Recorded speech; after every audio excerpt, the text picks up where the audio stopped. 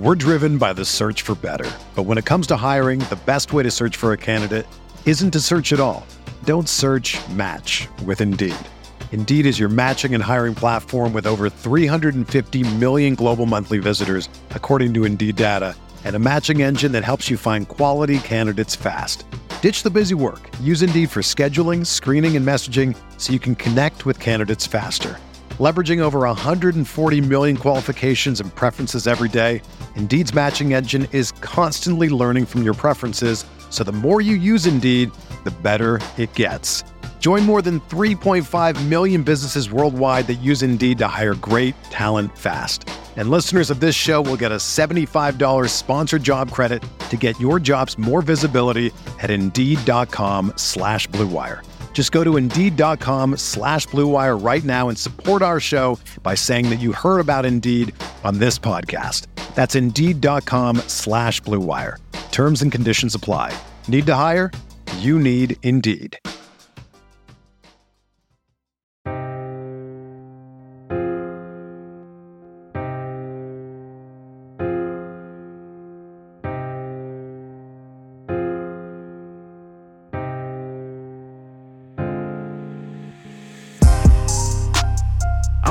For respect in my city, I'm working hard for respect. Yeah, you think you got it, I got it for real. You think you got what I got? This one for those they forget in my city. This one for those they forget. Yeah, this dog off the leash and it's ready to kill. Yes, what's good, everybody? Welcome back to Veterans Minimum. I'm your host, Nick Deus. At Nick Deus 10 as you can find me. VeteransMinimum.com as you can find all things VM. Joining me now for the first time in a long time, I would say. Isn't it, Alan? Hasn't it been a while, bro, since we've been on the show together? We've been waiting for a significant NFL moment and legal tampering, which, man, they really need to figure out a better name. Come on, we're living 2023, but nevertheless, significant things have happened in football right now, so it had to happen. Where do you want to start, bro? Oof. Because there's a lot of goodies. There's a lot of goodies. So where do you want to start? I'm still trying to process Jalen Ramsey for a third-round pick. Jalen Ramsey, not too long ago, I know he's coming off a down year, but Jalen Ramsey was considered, if not the best corner, top 3 on everyone's list. And to see him go for a third-round pick, just, I don't know, like it hurt. I was just like, how can a premium player go like this? But credit to Miami. They clearly are loading up. They know, I don't know if it's their window, but they just know in the AFC, you need as much talent as possible to compete. And they're just stocking up. And it kind of, to touch on the Rams, they kind of had to make a move like this because they need as much draft capital as they could get. And I think they're in a weird spot where, you know, they have a lot of guys making a lot of money and it's taking up a majority of their cap. And I talked about this on a previous episode, how guys that are going to get cut or released or that are going to get traded, oftentimes it's not because they're bad players anymore. It's just that the numbers don't align with what they're trying to do. And you're right. I think this is a good move for them. He's 28 years old. I feel like he was a lot older. Like I feel like he's been in the league for a while now, and he just strikes me as a guy who I would have guessed over 30 at this point. But he is only one of 7 players in the entire league to make each of the last 6 Pro Bowls. I know Pro Bowl is very misleading sometimes. We did have Huntley from the Ravens be the Pro Bowl quarterback. And yeah, a little misleading, but Ramsey, you're right. It wasn't too long ago, bro, where he was the best DB in the league, defensive player of the year candidate, and a staple for that Rams defense, who the Rams had also given up a bunch of picks to the Jaguars. Now he goes back to Florida, but he heads even further south. This move, though, to me, dude, is, I think the writing was on the wall with how bad the Rams season went last year for them. And yeah, some guys got hurt and that ruined it for them, but it was a really bad year for a defending Super Bowl champ, Allen. And I felt like they had to do something drastic.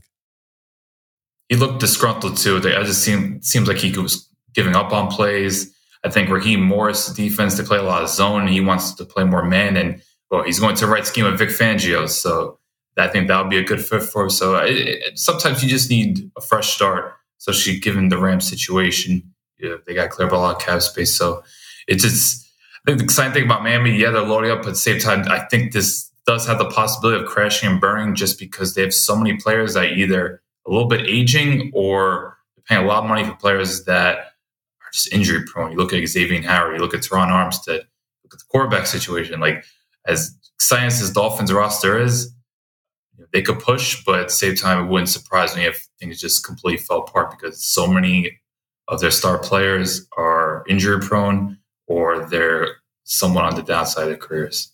And I'm not trying to imply Ramsey on the downside of his career, but he's got a lot to prove because there was times where he was getting picked on last year. And granted, by some of the best players, Stephon Diggs, or even a guy like Chris Olave, but it's just, I would be a little cautious with Miami, even though totally agree. Let's be excited. Bro, it's such a weird position, corner, where you can be the best player in the league and then year to year, like it could change drastically. Like teams might not throw at you at all. And the next year you might give up like 12 touchdowns. Like it's wild. Like the amount of times, that's why what Revis did was so impressive. Champ Bailey, even Patrick Peterson for a long time, man. Like they were like the elite corners in the league. And now, like even with Sauce Gardner, he comes into the league and right away, I would probably say he's the best corner in football already, just after year one. But is that going to be sustainable year in, year out? They pick up more on your tendencies. It's always tricky. But with Ramsey, you started seeing it during the Super Bowl, dude. Like during that Super Bowl run, Mike Evans had a big game in the playoffs against them. You had Ayuk and Debo were doing whatever they wanted. And then in the Super Bowl, T. Higgins went bananas. He had over 100 yards in that too. So yeah, he is a really good corner. He's held to a high standard, but he's not exactly untouchable, dude. And I feel like the Rams are just in a position now where they have to dump some of these salaries that they have because they're well over the cap and they have no draft capital. And I know they probably wanted more than just a third-round pick for Ramsey, but you're also dumping one of the highest paid salaries for a DB to Miami also, who now has... They're going to have to make a decision on Bradley Chubb, who they have over there, too, that they gave up a first-round pick for. And they picked up the fifth-year option. Another injury. Yeah, they picked up the fifth-year option on Tua. But you also have Tyreek Hill now that makes north of $30 million a year. So you're right. It could end really, really bad for Miami, despite getting all these big names, Alan. They did sign David Long, who I think is one of the most underrated three-down linebackers. Just, I think, got announced like 10 minutes ago. So I like that move a lot as well. I think he was a big staple of why that Titans defense was among the better units in the league. The Bears made a massive trade, which I, as a Justin Fields backer, it's an A+ trade for me. They get DJ Moore from Carolina, and now the Panthers have the number 1 pick in the draft. And maybe the Bears are in love with a guy that they feel they could get at 9. That they could still possibly draft a quarterback. I don't think so, but what they're doing is exactly what I want. Young quarterback. Now you have DJ Moore, who is being paid as a top wide receiver in the league. I think he is a top wide receiver in the league. One of the, he's a top 10 wide receiver in my opinion. He's played with a lot of bad quarterbacks. I think Justin Fields is an upgrade. I think it's going to be able to properly evaluate Justin Fields. Now, Mooney's going to slot into a wide receiver too, which I felt like he'd always be a phenomenal number 2 wide receiver. And yeah, you got Claypool there. Who knows what's going to happen with him? And if it's going to, he might get cut during training camp. You never know with Claypool, but I just love what Chicago did. They have a ton of cap space. And now you'll be able to see like what's good with Justin Fields. Yeah. I don't think they care about 9. I think it's just a matter of getting draft capital. Yeah. They want to load up for the future because they have so many holes in their roster. Hence why they have the most cap space, probably been the most active team in free agency. So, I love the move for Chicago. But I think it's more of just like we need to build for the future. We're going to believe in Fields. And I think DJ Moore was just a big coup in this. I was surprised. I thought, okay, they're getting first-round picks. Everything's loading up. I was like, wow, DJ Moore. Okay, this is a huge asset for a team that desperately needs receivers. And for team, just in general, like the receiver market, as we know, is so bad this year. It's really bleak. So for them to get one of the better receivers in the league, someone that's still ascending, terrific route runner, you use them on jet sweeps, end arounds, like it's exciting. So A+ move for Chicago, much needed, and it's going to get to points like, okay, Justin Fields, he's shown those flashes. Now can he put together a sustainable body of work? I love what you said about DJ Moore, and it's so true, where he's still ascending. We haven't really seen him in his absolute apex yet. You're not getting a wide receiver where I would love DeAndre Hopkins, but I think we've seen the best of D-Hop already. I think we've seen the best of Odell already. 20 teams were at his workout on Friday.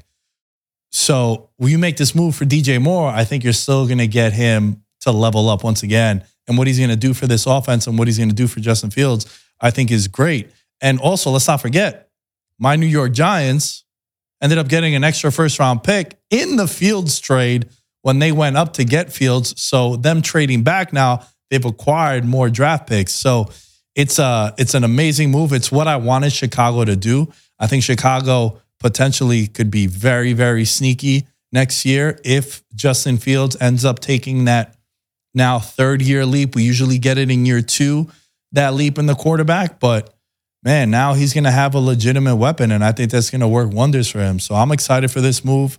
I completely missed this until now. Jimmy G is on the Raiders, Alan? Yeah, Raiders just doing Raider things. You don't really know what their plan is, but why not stay, bro? Why not stay with Carr at that point? Am I bugging? I think the trust is broken, but I agree with you there. But Garoppolo is not an upgrade. He's someone you can't trust to play a full season. I know he took some strides, but I think that was more due to Shanahan's system rather than himself. It's a very uninspiring move. I'm a Raider fan. I'm hoping Jarrett Stidham, if they do open competition, that Jarrett Stidham beats him. But based on that contract, I think Garoppolo is going there to be a starter. Look, he does have a pre-existing relationship with Josh McDaniels. So that's something that would get me a little bit more excited if I'm a Raider fan. You're right about the trust being broken. And also, like, Jimmy G's going to have weapons to work with. I like some of the weapons that the Raiders have for sure with Waller and Adams and Renfro, and they did the franchise with Josh Jacobs. I'd be bummed out on Davante Adams right now because Jimmy, he just can't throw outside numbers. He's not the most consistent deep ball thrower. Like, man, I don't want to see Davante Adams become a possession receiver, but I fear he might. Well, also you got to be bummed out that you ended up joining the Raiders to play with your boy, and then after one season, you didn't even get to complete a season with him. They just got rid of him. He got a raw deal, man. Like, Davante Adams, he's the cream of the crop, man. How you going to treat him? You think if he could do it over knowing what he knows now, he stays in Green Bay? Yeah, I would assume so. But money talks, and who knows what Green Bay situation is, given that they've been in the news all day. What do you make of Rodgers to the Jets? A lot of people are saying all but confirmed. Yeah, for sure. Like, look, the Jets are pretty much, especially the coaching staff, I would say. Maybe not Joe Douglas, because Joe Douglas, that draft looks like to be one of the best ones in a long time with Garrett Wilson, Breece Hall, my blanket. Sauce Gardner, of course. Like, I think Joe Douglas would be safe, but Robert Saleh, he's someone that I think is on the hot seat. So they're just pushing by any means. Get this year. Let's at least get to the playoffs. Like, I don't know if it's a hot take, but I think the Jets could be the 4th best team in the AFC if they get Rodgers and they continue to load up the roster a little bit. I don't think they're going to go over the Chiefs or the Bengals or the Bills, but I put them right up there with Miami and Jacksonville if they get Rodgers, because they got the skill position players, they got the really good defense. Although I think that defense got a little overrated by the end of the season, but they're still a really good unit. So you get Rodgers in there, they're going to win 11 games. So make it happen. I think the Jets will be relevant. It's just, can they push past the second round? That's where you have major doubts. Well, so that was going to be one of my questions to you. If he goes to the Jets, like, where do you put him in the AFC? You answered that. I think they would definitely be a playoff team because it just got to be. Yeah. He don't even need to be that ridiculous. Like, he's not going to be an MVP again, but I think depending on what the Jets also lose, we got to factor that because they're going to have to give up some assets in order to bring him in here. I would love the offense, obviously. And you mentioned that the defense kind of fell off at the end. It's like, yeah, bro, but no shit. Isn't it going to fall off when you know that Zach Wilson's going to go out? It's going to be a 3-and-out every time he touches the ball? or he's going to cause a turnover, and then the other team's going to have 1st and 10 from the 18-yard line. Of course, they're going to be dejected when they go out there. But I think 80 snaps a game. Yeah, they're exhausted, dude. They're on the field for 40 minutes a game. Of course, they're going to fall off a little bit. But you're right about Salah being on the hot seat. I also think, bro, Joe Douglas got to make the playoffs too. How many years has it been for them? Also, I know that he's going to have the cachet of the draft. Also, Johnson that they drafted in the first round was a pretty promising piece for them. But GMs get more leeway. Like they always give GMs more time, I feel like. Yeah, it's usually the coach that's the scapegoat first, and then you kind of work backwards from there. But I think they would be a playoff team for sure. I mean, they were almost a playoff team last year with how bad the quarterbacks were. And a lot of people are just blindly betting the Jets to win the Super Bowl next year. I'm not going to get that crazy. I still think that it's. I'm not even putting Buffalo, bro. I think it's Kansas City, Cincinnati in the AFC, and then it's the next tier where you have your Jaguars, your Bills. That's fair. I'd put the Jets in there. I'd put the Chargers in there. You know, as I sigh because we always we're always high on the Chargers. Yeah, well, look, they made some moves too. They restructured a lot of cap space to free up like close to $30 million, which I don't know how they did that because they had a bad cap situation. And then right before we started recording, we get the alert that Austin Eckler asks for a trade request. I think he's a massive part for this offense, and he's been a guy to bail out Justin Herbert many, many times with the check down and how great he is out the backfield. Dude, he's had over 35 touchdowns in the last 2 seasons. Back-to-back years, he led the NFL in touchdowns, but he's in a weird position where he wants to get paid, and I don't know if the Chargers want to allocate a lot of money to that position, especially with Herbert, Lumen, 2 wide receivers making north of $19 million a year. You got Mack, you got Bosa. There's a lot. There's. It seems like both LA teams, bro, except Herbert hasn't gotten paid yet, but both LA teams are paying 5 or 6 guys like 70% of their cap. And then everyone else is, all right, we're just going to sign a bunch of dudes to these low-end contracts and hope for the best. Yeah, I think Mack was owed like $38 million, which is absurd. And let's not even talk about that J.C. Jackson contract. Oof. That's bad. Yeah, so like the Chargers they try to front load everything. And now they're paying the price. J.C. Jackson, we were talking about it before with corners. 2 years ago, he's the best corner in football. And now I know he got hurt, but now you're looking at that contract and like, yo, it's laughable. That position is hard for you to maintain at a high level. That's why the ones that do end up becoming Hall of Famers and have such an amazing resume and career. But it's difficult for you as a DB, not as a DB, but as a cornerback to play at that high level. That's why when you do have one like that, you got to capitalize, and it helps open up so many things for your defense. Agreed. You know where I think Eckler could go, and it would be a really nice just fit given that their history with these types of running backs. I think Eckler is made for Carolina. I just think the way they could replace McCaffrey, give their first overall pick a safety plug right away. Like, Eckler could catch 80 passes. You can utilize him in a variety of ways. And given how bad the receiver market is, like Carolina's going to be struggling for skill position players next year.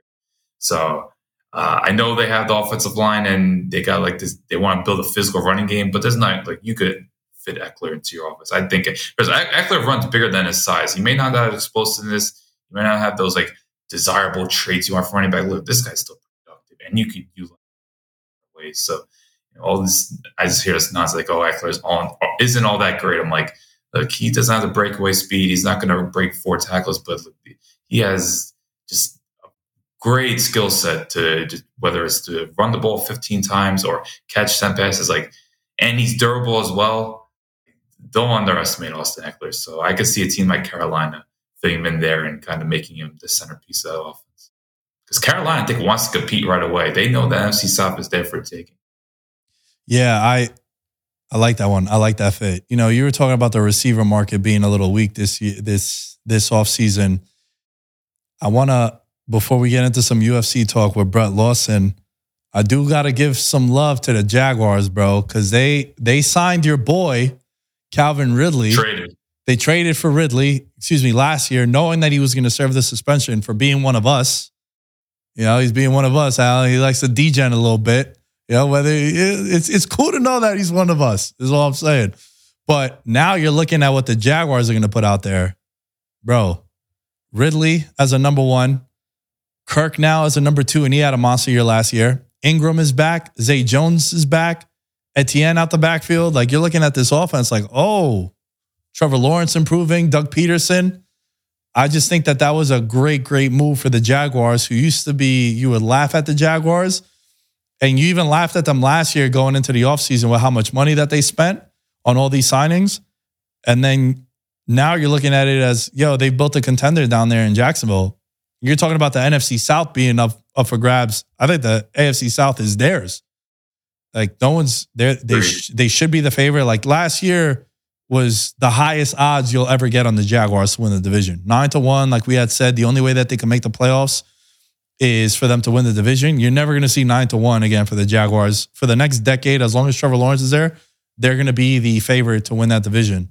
And now you're just looking at this offense, bro. I'm very excited to be talking about the Jaguars next year, Alan.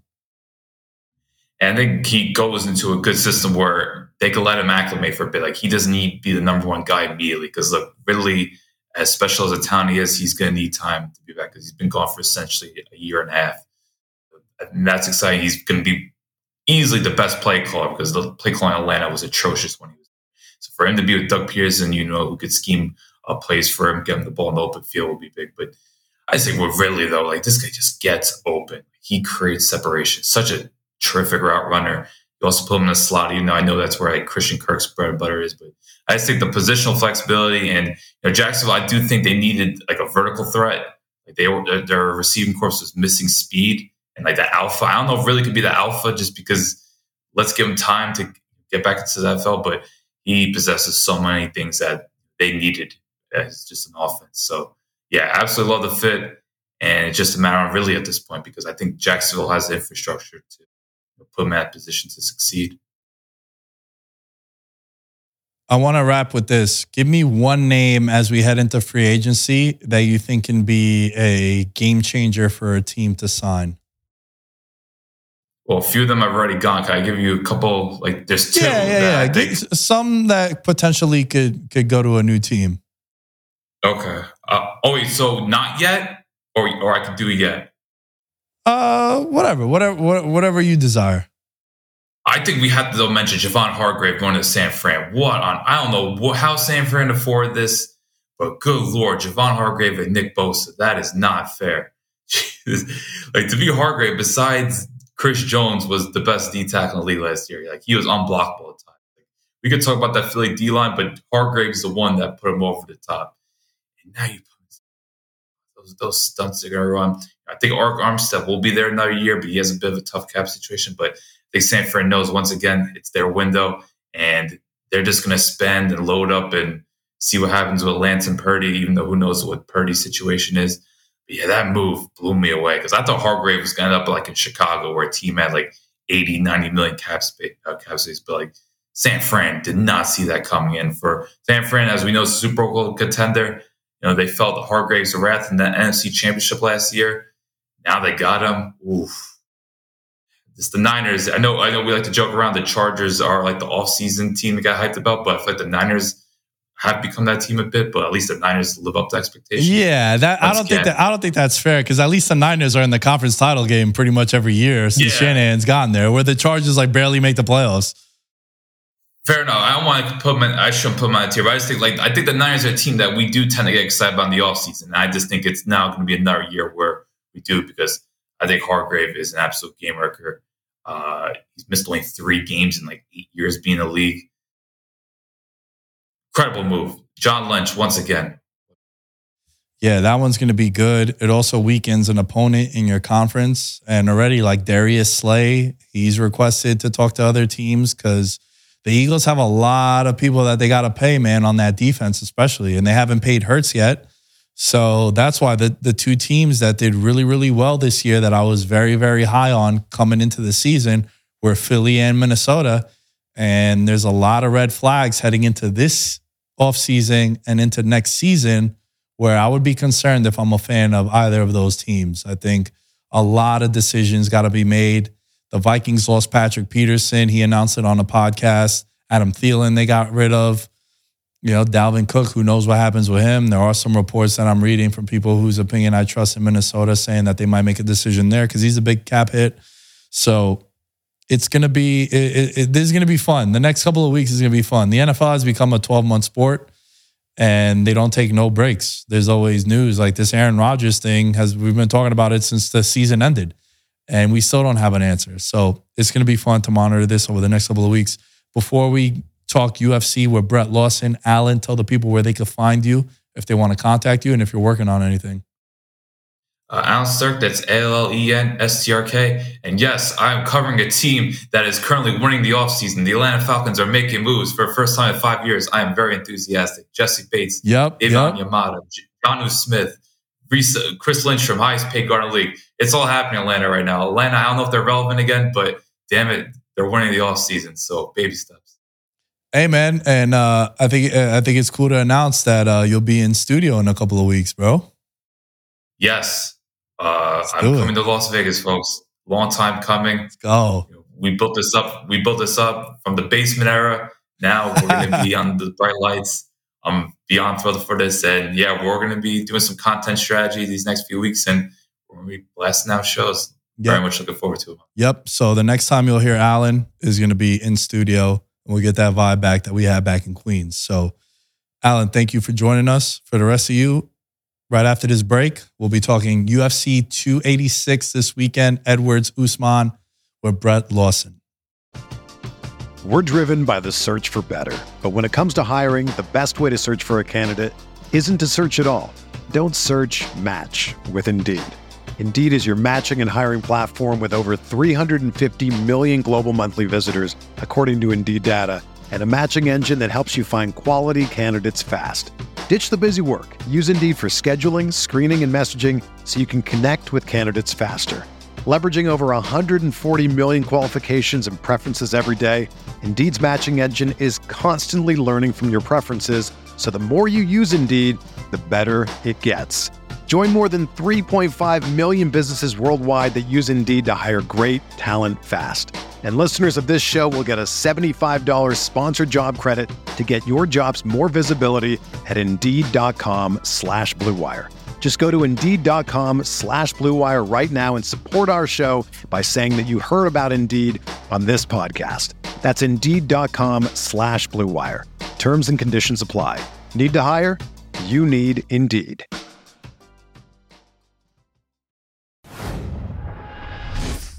I don't know how many episodes I've done since I moved out here in September, but you're the only person that Jeremiah texted me immediately when you were in here and was like, you got to get this kid on your show. I love it, man. I appreciate that. That's awesome. And I appreciate you reaching out. Yeah, I'm looking forward to this, man. Oh, absolutely. Brett Lawson in the building. Tell the people a little bit about your background. You were telling me right before we started recording all the places you've worked at. Yeah, absolutely. So started just basically doing college radio and local play-by-play. That's how I basically started in sportscasting. It's really just a dream I've been pursuing for a long time. I guess anyone in the industry can say that, and they all have their own, their origin point. Their genesis, if you will. But that was mine, and then was able to come back here and through different internships, getting my start locally on the scene through the gambling sphere. Out here at a local gambling radio and television network, covering MMA, covering boxing, covering college football, just getting to kind of refine my on-air chops there. And now currently doing some local sports talk on a digital front, online radio and television. Everything's also podcasted as well. So that's kind of the current movement anyway, obviously. So anything you could get live, anything you could get archived you want. So I'm currently doing that, hosting a show called Student of the Game over at Go Live Vegas. So it's awesome. We just started about a month and a half ago. And I'm lucky enough when I actually get the opportunity to come here at Blue Wire to check it out. You guys are kind of just on the same page we are. Again, everything digital, everything available on social media platforms, on the internet, archived everywhere, video, audio. So kind of happy to be on the wave and very much kind of riding the same wave you are, riding everything with the fight game, the betting, everything, the analysis of the odds, but also just the overall love of the fight game, of combat sports, of MMA, and of, grappling, of kickboxing, of jiu-jitsu, of wrestling. I'm much like you in that regard. So, our roots are very much the same. Our origins are very much the same. So when I got the word that you want to be a part of the show today, I jumped at it immediately. So I'm excited, man. This is going to be great. I mean, for those of you watching this on YouTube right now, you can tell this dude is very well trained when it comes to his podcast stuff as he's cutting a promo, wrestling style, looking right into the camera. And I'm like you and Kel, Andreas, Cole, everyone. Much of the nucleus of the family here at Blue Wire. I'm a Mark as well. There's going to be a lot of the terminology. My roots, my family's roots lie in Queens, just like yours do. You're directly from there. So there's like a lot, there's a lot here. We're kind of a lot of parallels. So I'm interested to see where it goes here in the next couple of minutes. It's like, what was that movie again? The Will Ferrell movie, dude, where with the step brothers. Do we just become best friends? Yeah, absolutely. That's it right there. Dale and Brennan. There you go. Yeah, we're exactly. Yeah, because again, we'll instead of karate in the garage, we'll be like rolling in the parking garage here at the Wynn right outside the Wynn right now. They got the rug over there, so it'll be good for us. If you see Nick pulling guard on me or something, don't be confused. It's just we're on the same page here. We're good.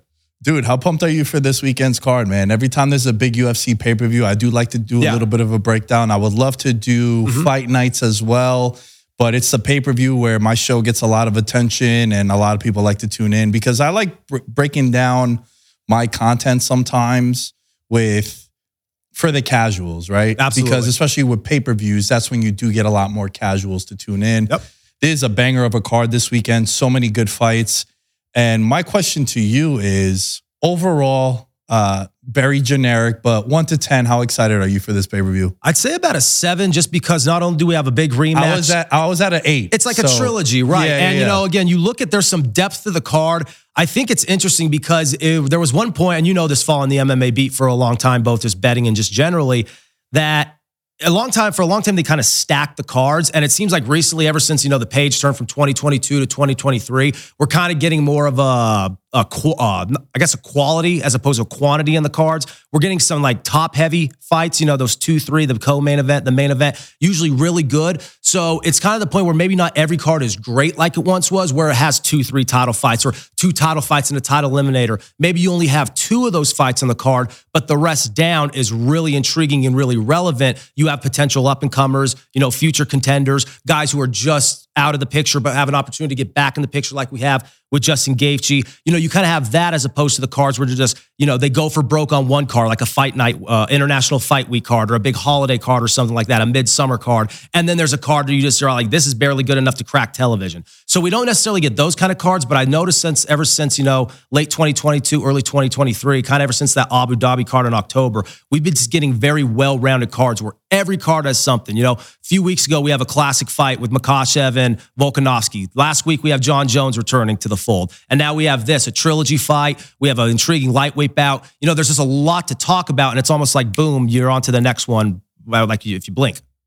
Yeah, you bring up a lot of good points because I feel the same way too. And if you think about it, the 2022 pay-per-view slate, it's kind of mid, bro. Right. There were a lot of, especially where we know this one's in the O2 in London, which I'm very excited about because those London cards, man, the vibe of it, especially ever since COVID, even the fight nights where they had one in Long Island in the summer, they've had some in Austin, they've had some out of the Apex, they kind of have a pay-per-view aura to it because for so long, we were just in the Apex, right? Even last week's card with Jan and Marab, it felt like a high-level regional fight. Right. Because it's in Vegas, but it's out of that facility. Yeah, absolutely. And it just looked different and it looks cool. So I'm much rather have them out there. And with this one being in London, going back to what I was just saying about the 2022 cards, like you look at all the pay-per-views that they put in Vegas last year, and I went to 2 of them. A lot of fuckery in a lot of those, right? You had let's go to March of last year. It was Covington and Masvidal. Cool, some bad blood, but no title on the line. Then you go to Fight Week, and you had the eye poke with O'Malley. Everyone was kind of a dud after that. And then you had Adesanya, who was fighting Cannonier, and that was a headliner. That was kind of a dud fight. Adesanya just, racked up points and cruised to a decision. Then you have the Chimaev, Nate Diaz fiasco with the weight loss. Which was just a mess all around. Just a mess. So that's 2 of the 3 cards up to date have no title as the main event. Right. And then I kind of like the way that played out because for us MMA fans, like the OGs, you don't want to see Tony and Nate being served up to get slaughtered, which was what was going to probably happen to those guys. And then you go to the December card. You have Yuri ends up pulling out, and then Glover doesn't get that title shot. And you have Ankalaev and Blachowicz going for it. And that was a draw with exactly. And you're looking at it, you're like, dude, all these. We had stretches, and let's not forget even the non-pay-per-view ones. We had stretches where you had multiple guys go down with injuries. In the main events. You had Ortega, back to back on fight nights. Ortega gets hurt. And then Rakic. And Rakic right after, Alexander Rakic. So there was just a couple of weeks where there was some bad juju going on, and it almost as if there was something in the water. And I'm completely with you. And you know, the one banger of the card we did get last year, the one with Yuri and Teixeira, obviously that card from top to bottom was incredible. Fight of the year, and you pinpoint that's easy card of the year. But like kind of like what you said, Nick, around that a little mid, when you have a conversation at year's end, because in MMA there's so much to talk about, you know, and to comprehend, and kind of when you put a bow on it. You usually on a good year can name multiple cards. Like 2015 had multiple cards. You had 189, 187, 194, all these notable pay-per-view cards. You know, other years in the past, 2016 even, you had 200, 202. You have like 205, these notable cards. Where here, outside of that one with that light heavyweight scrap and, you know, all those other bouts, the Valentina fight, all that, you can't really name off of, you know, firsthand, on at least on one hand, if you're counting them, how many numerical pay-per-view cards really stood out in your mind this past year, where in years past you could. Where this year, right off the bat, the past three of them, at least the past two, and heading into this one, we may not be able to say that when it's all said and done. Again, they may not have top to bottom, you look at a great all-time card, but you can't say in the Sunday morning after that card was a dud. And I think that's going to be the case coming into this weekend as well. Yeah, and also we got to show love to that MSG card in November too. Oh, absolutely. That one was that, Yeah. and you're right, and the one with Yuri and Glover, which was that in Singapore? That was Singapore. That was the one in right? that was the one in June. Yeah, those are the two best cards. But you're right. So far, we've had some banger cards, and also the aura of John Jones coming back. I think that definitely helps it. But I want to get into this one because we have a trilogy fight in the main event. We got Leon Edwards versus Usman, which, you know, we're talking about mid and we're talking about duds. Dude, I was watching that August card because my buddy Jared, shouts to Jared Gordon. Yep. He was fighting. He fought Leonardo Santos. And I don't remember anything about that card until the head kick. Yeah. And then the last image we have of that card is the head kick. And then all of a sudden we're like, this is the best card ever. But it wasn't. And that fight also was minus 1,400 going into that fifth round, dude. And now the legacy of that fight is the come on, Leon, you know, his corner yelling at him. And then he has that moment with a minute left. And it's funny because I saw a video go viral of Bilal Muhammad talking about him wanting a rematch with Leon Edwards, right? Bilal Muhammad is another guy who's going to have a massive fight in a couple of months. His next fight is going to be basically a title eliminator, absolutely. Against whoever it is. But it was funny because it circles back to this conversation about this main event. Leon was saying, if you watch that first round against Bilal and him, that eye poke, it didn't matter. I was just gonna cruise to a victory. Right. And then Bilal is saying, dude, how can you say that when you were getting dominated for 24 minutes and then you win with the head kick of the decade, right? Heck, that's going to live forever. No matter what happens in this match, that's going to be one of the clips. They'll upgrade that promo package that plays before every pay-per-view. Yeah, the Bob O'Reilly one, yeah, that's going to be in there. Yeah, the Who. But I'm kind of feeling Usman gets revenge in this one, dude. My early indication is that. I'm completely with you. I think everything Kamaru Usman brought to the table, which again, like you said, is so easy to forget given what transpired in the final 45 seconds, 60 seconds of that bout. But I think it's going to be same song, different verse. And this time he finishes the deal. You know, what we talked about earlier, how, you know, as we get closer to the fight night, the round props start to get a little juicier, a little more intrigue there. I'm very interested to see what these situational based props are going to be, because I think there's going to be a lot of value in that. I think Usman's going to keep in mind that I had this fight won. The reason why he had the opportunity to land that head kick was because I didn't go for a finish. And you grapple, you know the intricacies of it. If you watch Kamaru Usman go at it, I mean, on top of it, you know, wrestling with a guy like Justin Gaethje every day, you know, at that gym under Trevor Whitman, and with the amateur wrestling credentials he has, The guy also has an incredible jiu-jitsu skill set to complement that wrestling background. We just often don't see it because so much of often his wrestling is for control. We see him in the clinch. We see him, pummeling with underhooks and stuff like that, like he did against Masvidal, or, even keeping Gilbert Burns at bay. A lot of his wrestling is more defensive oriented, and now he keeps kind of like, he sets himself up for positions to let his hands go. We've never really seen him, at least in recent memory, go for a finish on the mat in those scrambles.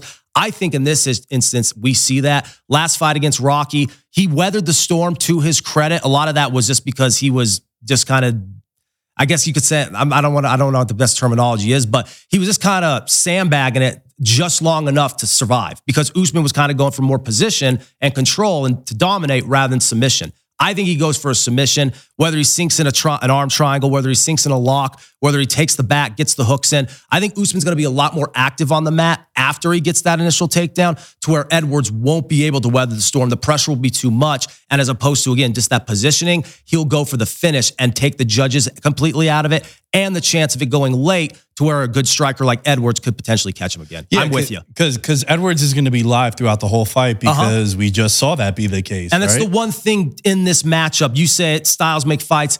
Stylistically, that's the one thing he really brings to the table that Usman has to be, weary of. Yeah. Right. Yeah, and for me, I agree with you because I've been looking at the finish props for this one because I think Usman does put him away. It's interesting to note that despite Leon Edwards being the champ, he's the underdog. He's a 2-1 dog. In his hometown. The last time that they fought, I remember being on Bet to Win, the show hosted here at Blue Wire by Joe Fan. Yeah. And we were breaking down this fight. And I had told him, and I got very lucky. Like, I understand I was lucky. I said, I'm betting on Leon because I don't think he should be a plus 350 underdog in this fight. Right. And throughout the fight, though, Brett, I'm saying to myself, oh, what a shitty take. And then at the end, I'm celebrating like I'm the man. But the way that fight transpired is how I think this one's going to transpire as well, except that Usman's going to go for a finish. Yeah. Because I think Usman is probably the best welterweight of all time that we've seen. And I don't know how many more fights he has left in him. And I think he wants to leave on top. I wouldn't be surprised if, dude, you've heard the horror stories about his knees. Apparently, this dude can't walk on concrete. He's very beat up. It's very bad. So I think he gets revenge in this fight. He comes from a great camp. And they know that they can't play with fire. You can't be standing up. Izzy's going to probably be thinking the same thing with Pereira in a couple of weeks 1,000%. Same exact scenario. I think Usman is going to go back to what you said. Dude, you're this all-world wrestler. Can we see some more of that? Yeah. Right? Like, don't stand and bang with this guy, especially now that you know what can happen. I think Usman dominates. I think Usman gets a finish. You can find that at plus 260 in some places. And a trend that I find pretty powerful. I've made note of this many, many times in the past. Underdog champions in title fights since 2009, 14-8-1. Edwards is the underdog in this fight. And one of them is kind of an asterisk because when it was Izzy Whitaker 2, it was a coin flip. Like some places had Izzy. Oh, sorry, the first time that they fought each other. It was essentially a pick 'em. Yeah. Right. But some places they had Izzy as a favorite. Others had Whitaker. There was variation. That's why it might be 14-7-1, but it's something where, you had Poirier and Oliveira. Oliveira was a champ and he was the underdog in that fight too. You saw it with Stipe and Francis 1 the first time that went down. So the one no contest was John Jones and DC many years back that got ruled a no contest. But to me, man, I think Usman gets it done. And then, 170 for a little bit, Brett, was kind of stagnant. It was Usman versus everybody, and he was lapping a lot of people. He ran through the division essentially twice, and people don't forget, like the first fight against Edwards, obviously we were so comfortable looking at that first bout heading into the sequel, and all throughout the sequel, even though I know you could look at the odds like you said and think, maybe there's something here, maybe the bookies are onto something, but much like you said, lines can be off, numbers can be wrong in this game, especially more than anything else in the world of betting, because again, we're talking about human beings, we're talking about stylistic and situational elements here that change for each relative bout. And it was almost like everything that you kind of could handicap before that part 2, you could check every box all the way up until that head kick, and it was there. So it's kind of hard to deviate from that. All respect to Edwards, tremendous finish, but it's like what you said, narratives kind of get, misconstrued in this sport. And because of that, it's very easy to think, oh, this was just an incredible underdog performance. He survived all the submission attempts or, the takedown attempts by Usman. And when he did get on the mat, he was able to get back up. Usman couldn't finish him on the canvas, and he created an opportunity for himself to end the fight. Technically that happened, but look at what lens you're approaching that from. Yeah, you can't look at the last moment. Exactly. That's nowhere near a microcosm of that entire fight. Because like we said, heading into round 5, they flashed the live odds the moment that them two went in and took the middle. And it was anywhere from minus 1,200. It was over minus 1,000 going in there. And I think the only way that you could bet Leon would be by knockout again. Absolutely. I don't think he could cruise to a decision over Usman because, like we were talking about, he wasn't cruising at all. Yeah, it's not like this was a Colby Covington Usman banger to where you think, oh, he won some rounds. No, it was complete and utter domination. And I think that's why in this fight, in the trilogy fight, we see that again, but in a more aggressive fashion, like a shark smelling blood in the water. It's not even so much a slight on Rocky because he's fluid, he's a great striker, and he's one tough son of a bitch. Again, Kingston, Jamaica, has the British fighting culture embedded in him. All these things make up a champion, but not necessarily when you're fighting at the same time as what you said, the greatest welterweight, as I believe as well, to ever walk the face of the earth. We're talking about a fighter who at this point was kind of, I don't want to say it was in the rearview mirror, but he was thinking about possible moves up to 185, depending on what happened with Adesanya. Yeah. He was talking about fighting Canelo in boxing. It was clear that Usman was kind of preparing for the next step. And I think now, if anything, that's all out the window. All that matters is reclaiming his gold. And I think he gets the strap when it's all said and done. I think he gets a finish. Yeah, I do too. I couldn't agree with you more. Sometimes it's a little wacky when you hear guys talking about other things. Like, never look past your opponent. Mm-hmm. It was, you mentioned Adesanya and moving up to 185.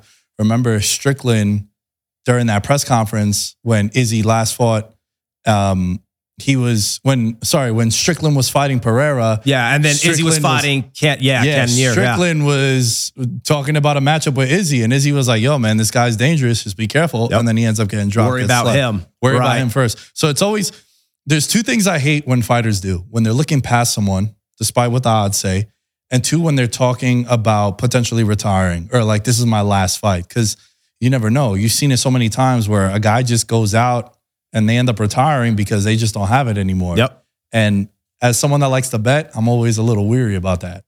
So it's going to be fun. I think this is going to be a banger. I do think how much in the door are they really? Right. And I think both. I'd be surprised if this goes a decision. I think there's going to be a finish on Saturday in the O2 in the main event. And I do think Usman is going to justify him being a favorite. And then from there, we're going to see what happens at 170, dude, because he was thinking about 185 and cleaning out the division, but now you got my boy Rakhmonov. Yeah. I've coined him future champ for years now from his first fight, and he's lurking there. You got the Bilal dangling there if him and Covington and Bilal's been there a good minute now too. Yeah. Like just sitting there waiting for his turn. Yeah. He's a bad matchup for a lot of guys in that division too. Maybe not necessarily Usman, but again, when you look at across the board, Bilal right there is as good as anybody. I would love to see that possibly in the works. Again, I think like you said, it's going to be very telling, not necessarily in just how it happens come Saturday night, but exactly when, like where in the fight, exactly what he does. For all we know, maybe he hurts Rocky on the mat and he finishes him with, ground and pound. We don't know. For all we know, Rocky has a completely different game plan. I mean, it's fight betting. You know it. Yeah. It gets topsy-turvy. It gets screwy like that. But if you're betting the stylistic elements, if you're betting the discipline, the traits of each discipline and each style, it's hard not to go with Kamaru here. The co-main, also featuring someone else from the Whitman camp. Yeah, it's crazy. I feel like so many cards, them two fight together. Yeah.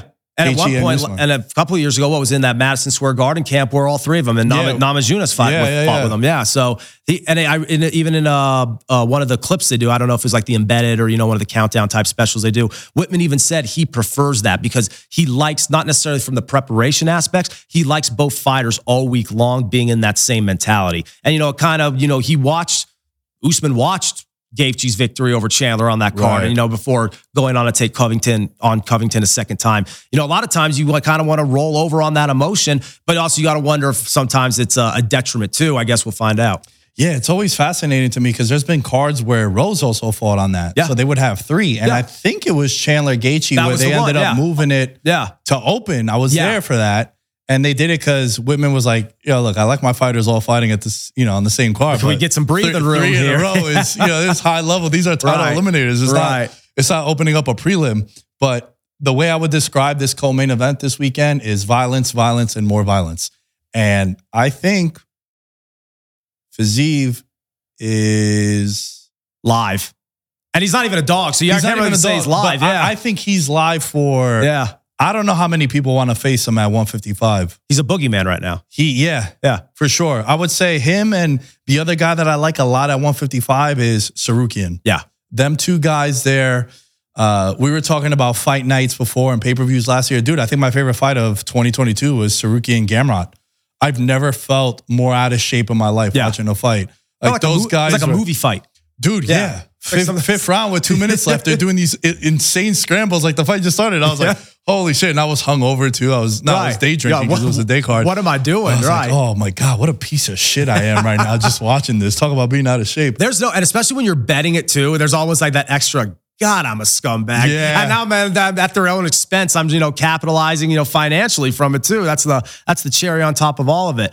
But no, I'm with you. He definitely is the guy right now who no one really wants to fight because not only, again, stylistically very dangerous, he can finish you. Yeah. And that's the like you have a lot of Muay Thai guys, guys with the Thai boxing background who can incorporate all elements of the striking using all 8 limbs, but they don't really always let their hands go to kind of go for the kill, if you will. They want to get you in the clinch. Right, and they kind of want to be more methodical with it. And if they do finish you, they want to finish you more like kind of in an area that's more familiar with them.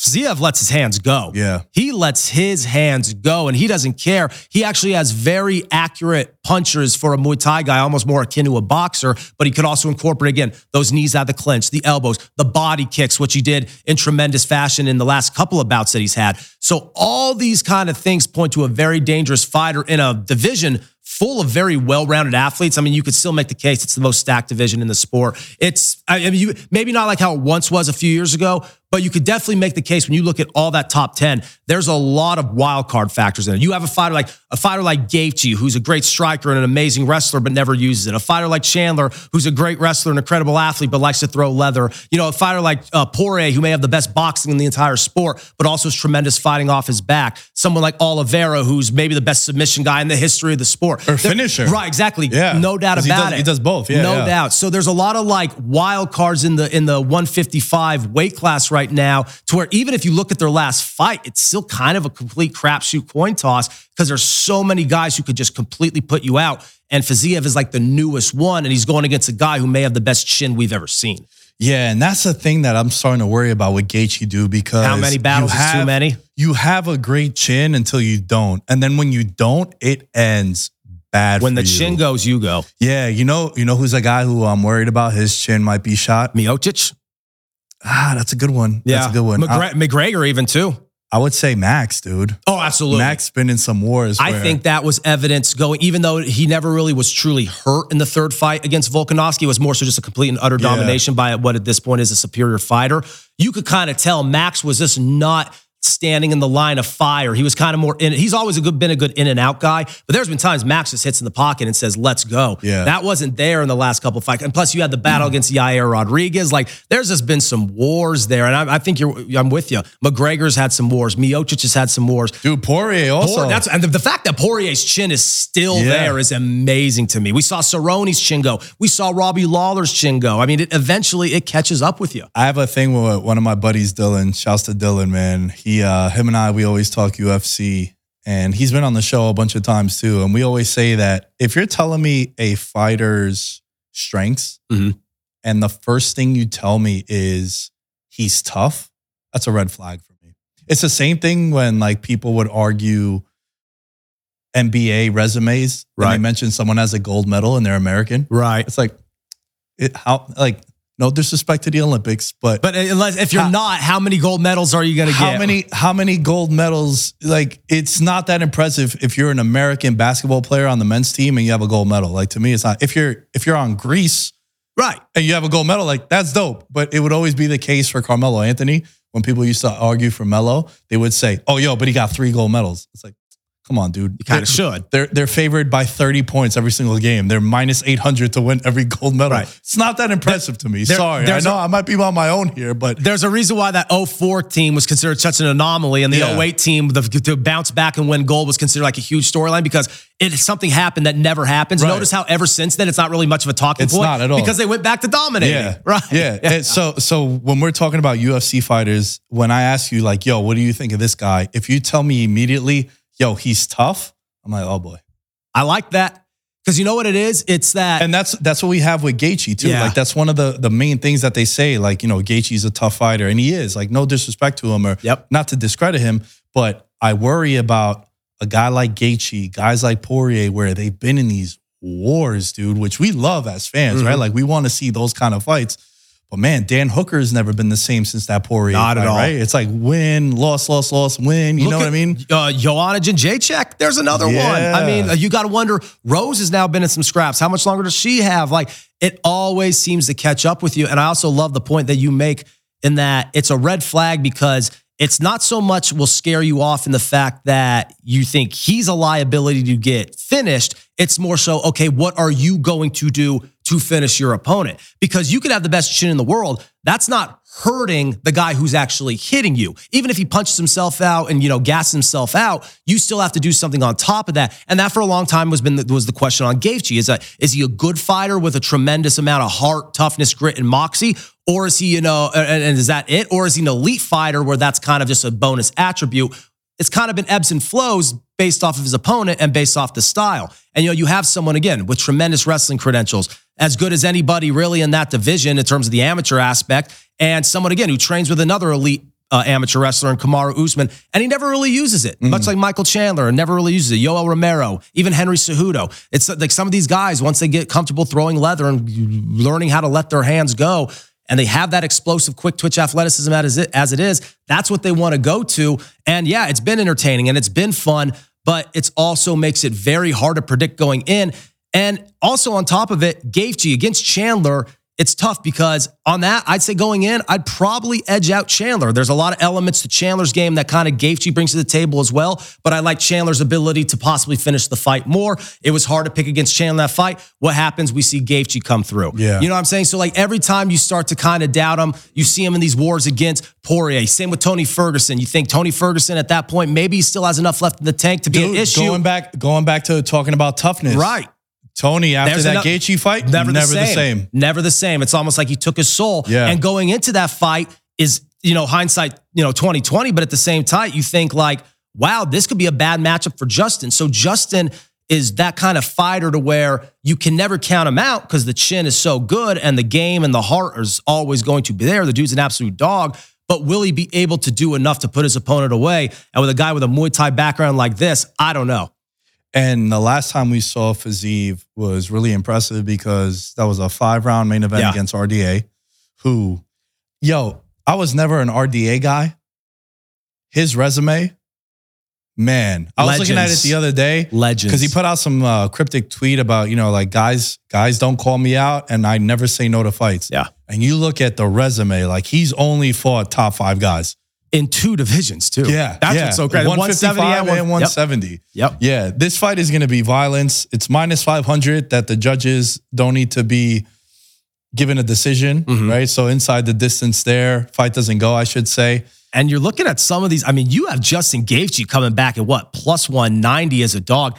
That's hard not to look at. He is the definition of a live dog. Absolutely. Like he's going to fight for your money. And that's something look at I how like those to say. odds change. That's something I like to say with sports betting in MMA, how there are some underdogs that'll fight for your money. And what I mean by that is like Merab over the weekend against Jan. He's going to fight for your money. He's not going to go out like a sucker. You know what you're going to get out of him. He's going to keep the pace. He's a tough out. Same thing with Gaethje. Gaethje has a 2-1 dog. I'm definitely going to be betting on Gaethje this weekend, even though I think Fiziev might be able to get a finish. I think a 2-1 line is a little off there. Yeah.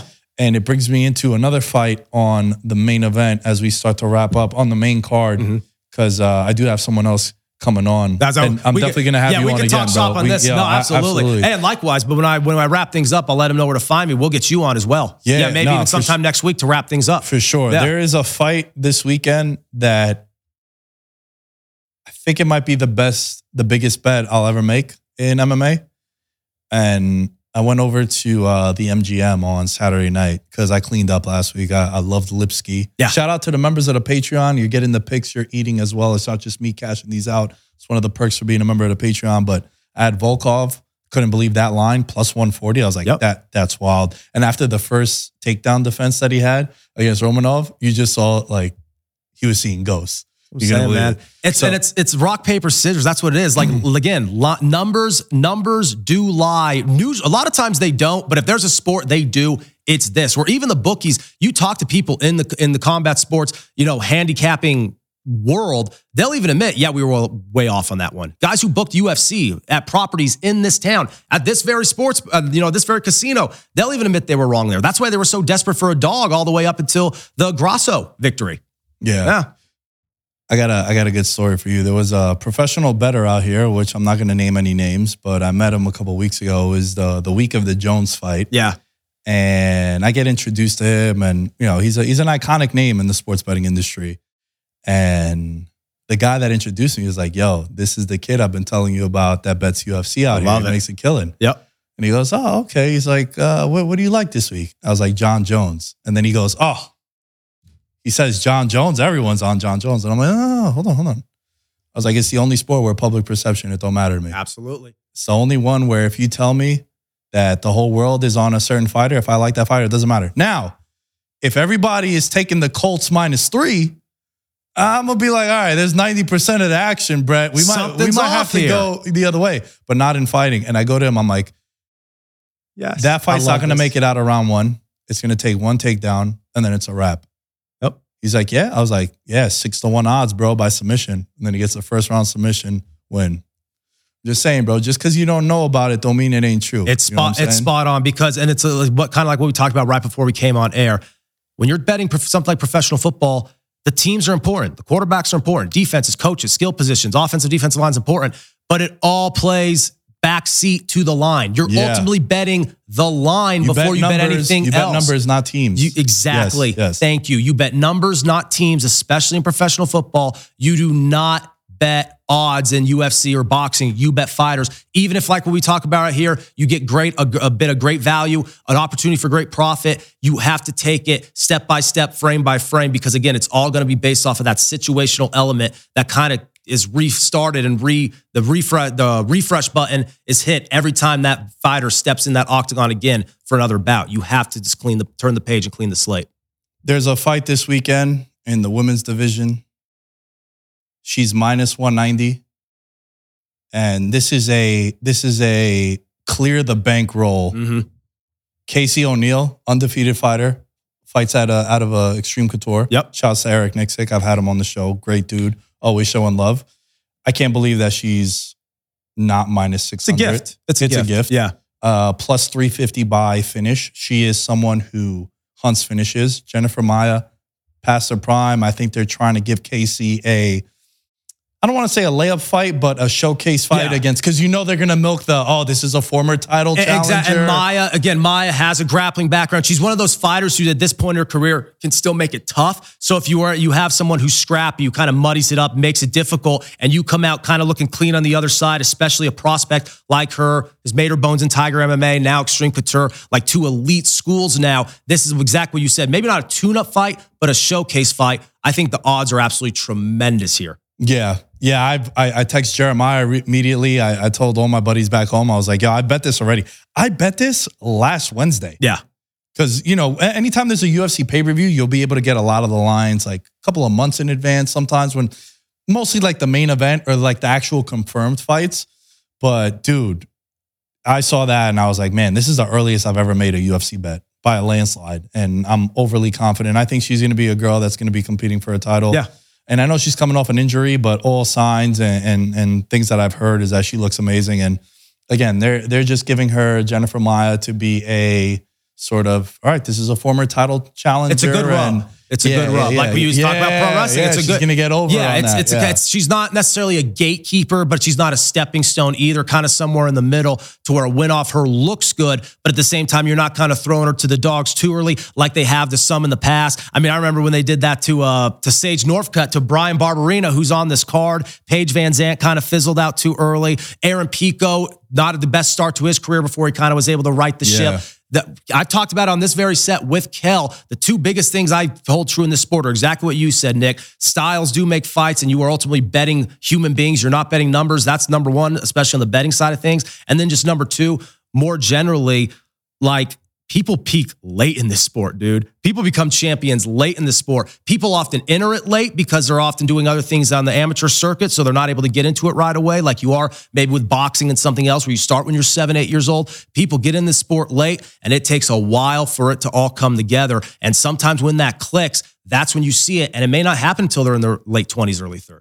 That's why what John Jones has done is wild, being the youngest champion at 23. To only get better and better, too. To only get better and better. And the resume. That's what it is, dude. Like I said on my show. It's Hall of Famer after Hall of Famer. Vitor, Shogun, Chael Sonnen, Rampage Jackson, Lyoto Machida, Gustafson DC. twice. DC, honestly, one's a no contest, as you alluded to, but that head kick was so freaking incredible. I mean, I might as well count it as 2 times, especially given the fact I think DC is one of the 3 best ever. Yeah. I mean, you have all these guys, and then you have guys like Thiago Santos and Dominic Reyes and who was it? Anthony Smith, like in the middle, like, and he's able to do it all there as well. It just, he's never once faltered and has only gotten better. He's the best to ever do it.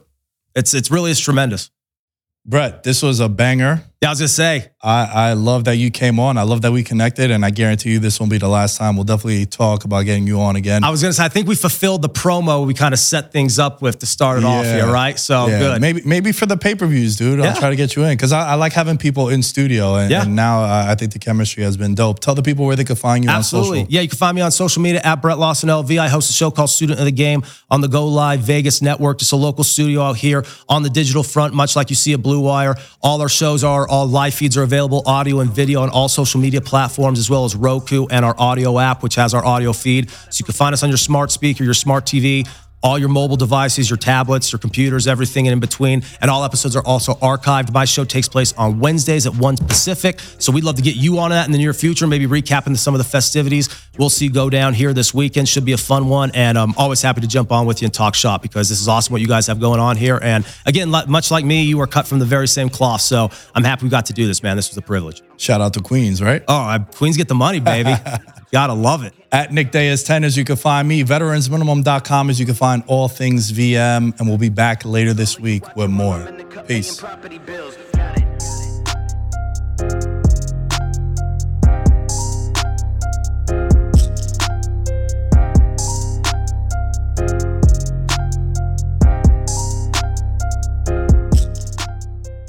Mother's Day is almost here, and you can get her the most beautiful time-tested gift around. A watch she can wear every day from Movement.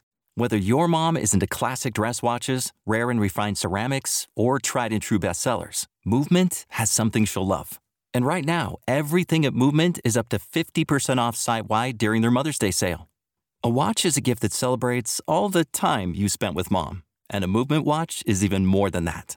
Movement uses industry-leading materials for their fresh modern watch designs, from technically complex ceramics to vintage-inspired style. All for an incredible value your wrist and wallet will both love.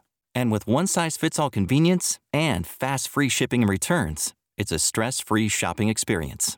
Save big on the best Mother's Day gift ever with Movement.